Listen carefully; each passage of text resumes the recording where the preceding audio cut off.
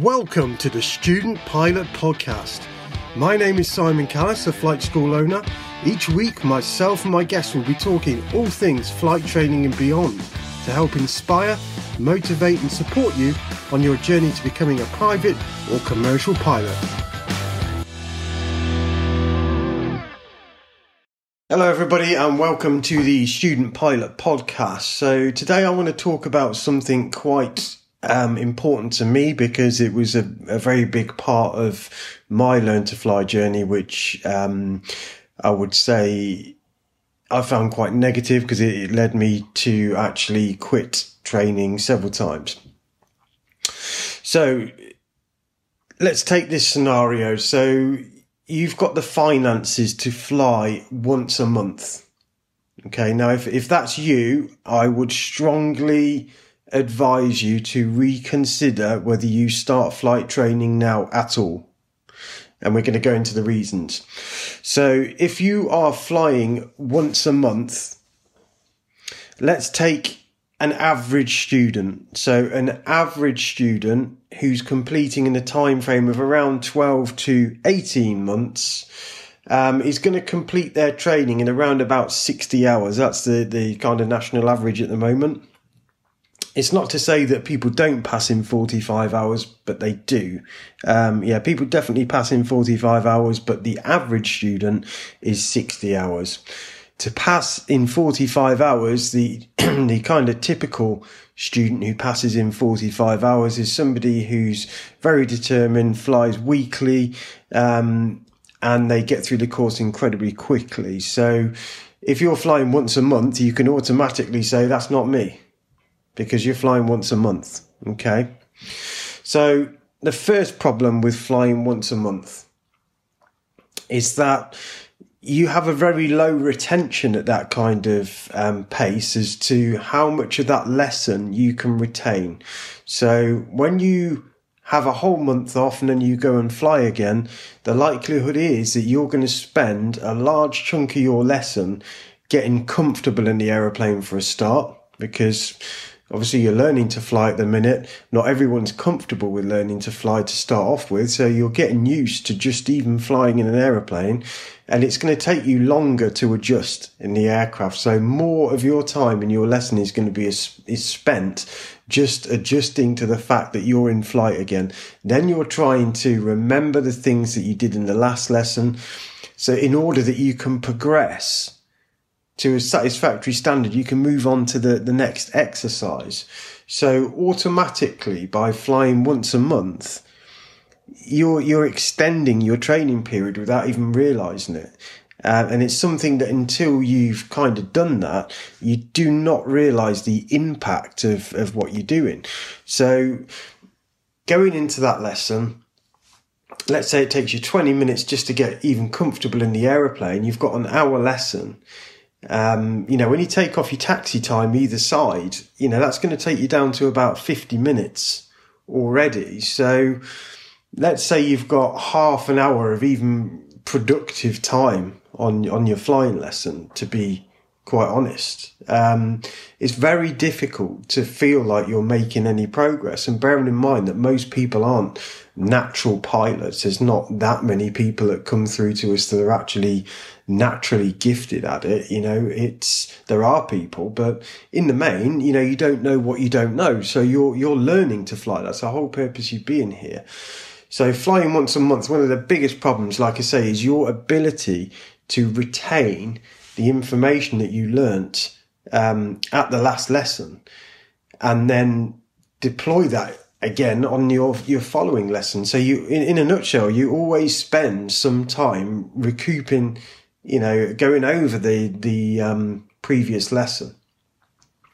So we said the average student takes 60 hours, 12 to 18 months. If you're flying once a month, bear in mind that the other factor in all of this is the weather.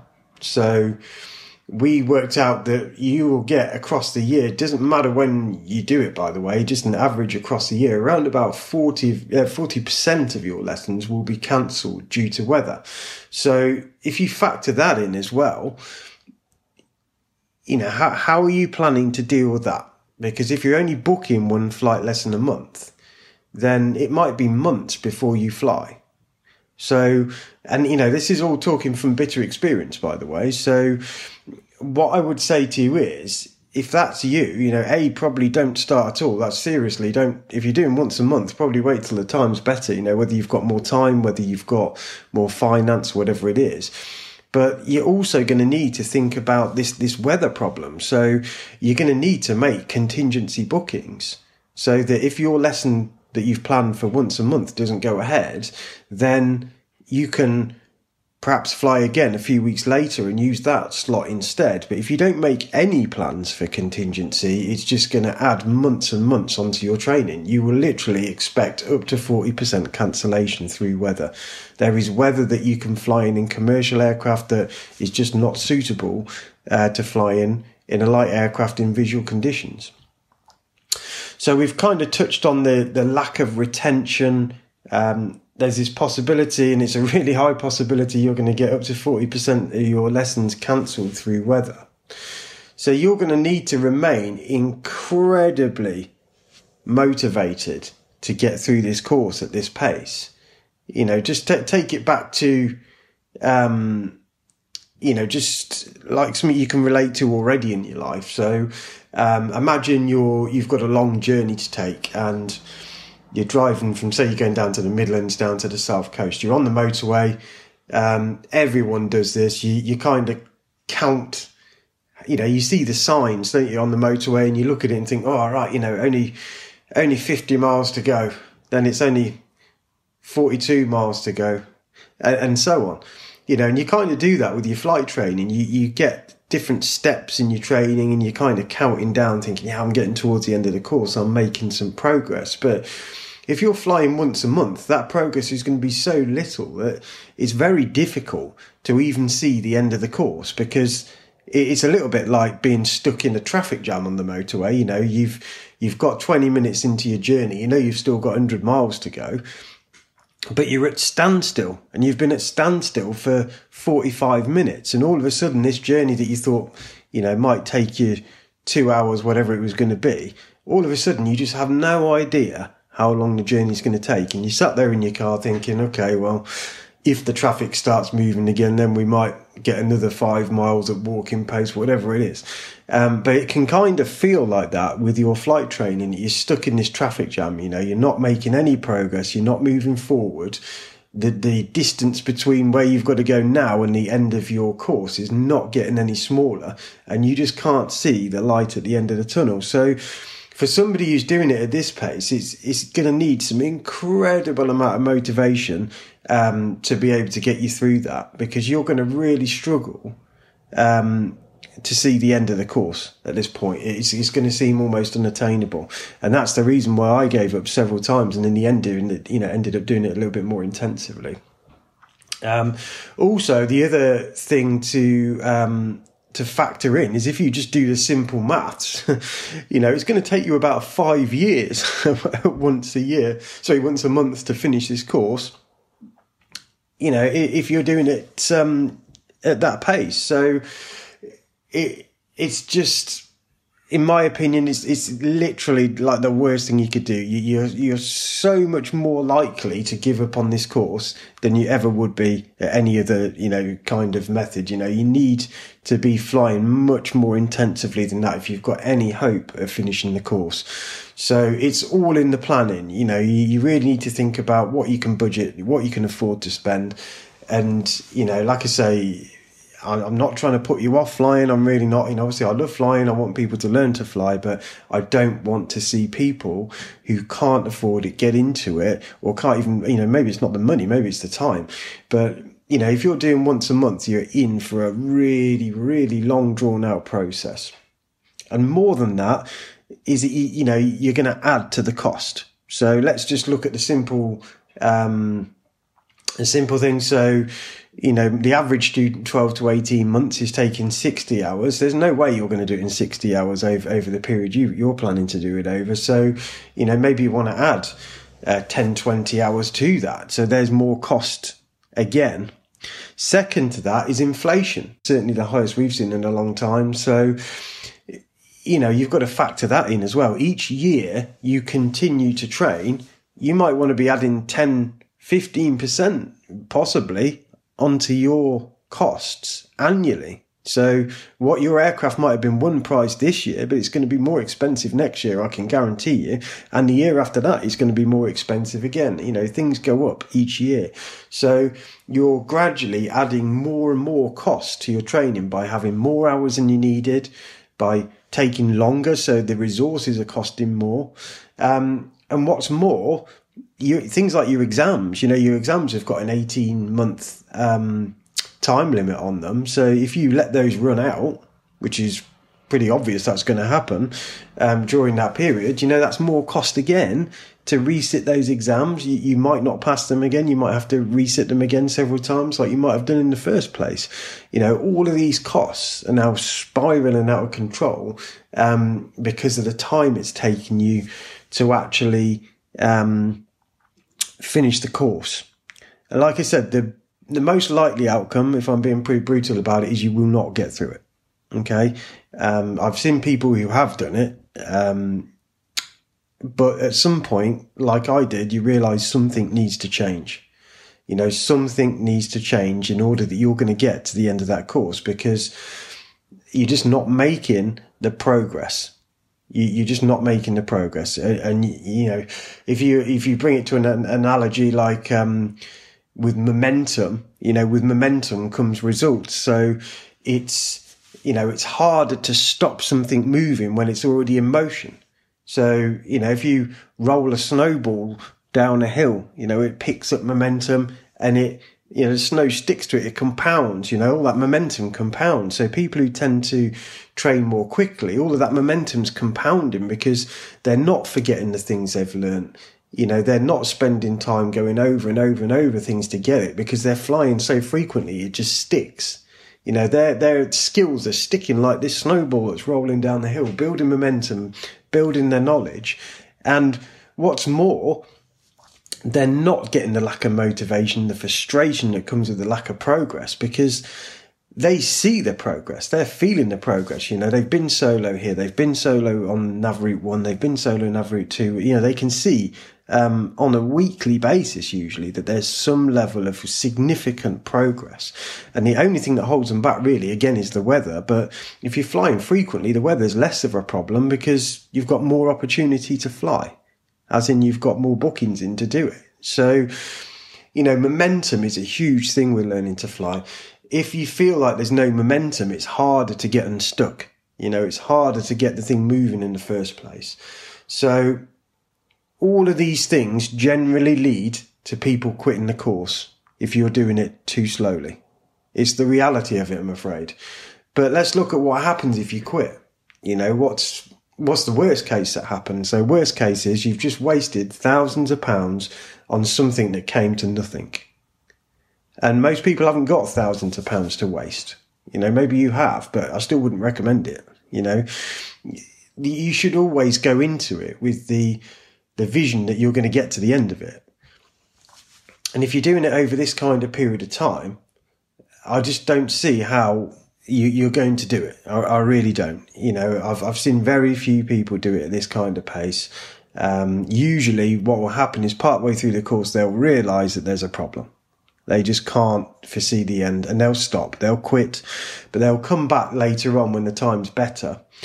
But that usually isn't a very quick process. It might be a few years before they come back. And then what's happened? A few years later down the line, and I did this, I had probably, I'm probably the best example of this that I can think of. I made every mistake under the sun, which is now why I'm involved in flying schools. I like to try and help people not make those mistakes. And mainly it is in the planning.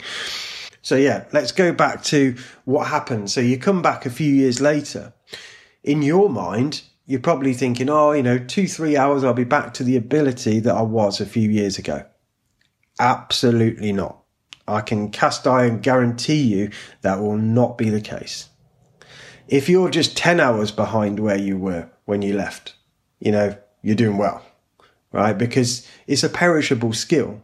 You don't retain all of this stuff, like you didn't retain that knowledge you were keeping between, or trying to keep between, your once a month flying lesson. So you come back and you're going to be starting from pretty much scratch, depending on how many hours you've got. And then all of that time that you logged in your logbook, okay, it's there for experience, and you won't waste all of it, guaranteed, but the majority of it counts for nothing.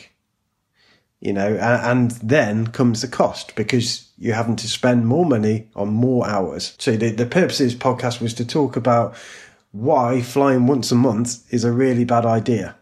And there's a whole shopping list of reasons there why I think it's a bad idea. Now, if you start off like that because times are going to be better and you've made a plan to fly more frequently later on, then so be it. But, if you go into a flying school and you tell them you can only do it once a month and they're happy for you to keep doing that, I don't think you're getting the best advice. I really don't. I try and tell all of our students, please don't do this unless you can foresee in the very short-term future there's going to be some improvement in your availability or finances, because you are literally wasting your time and your money.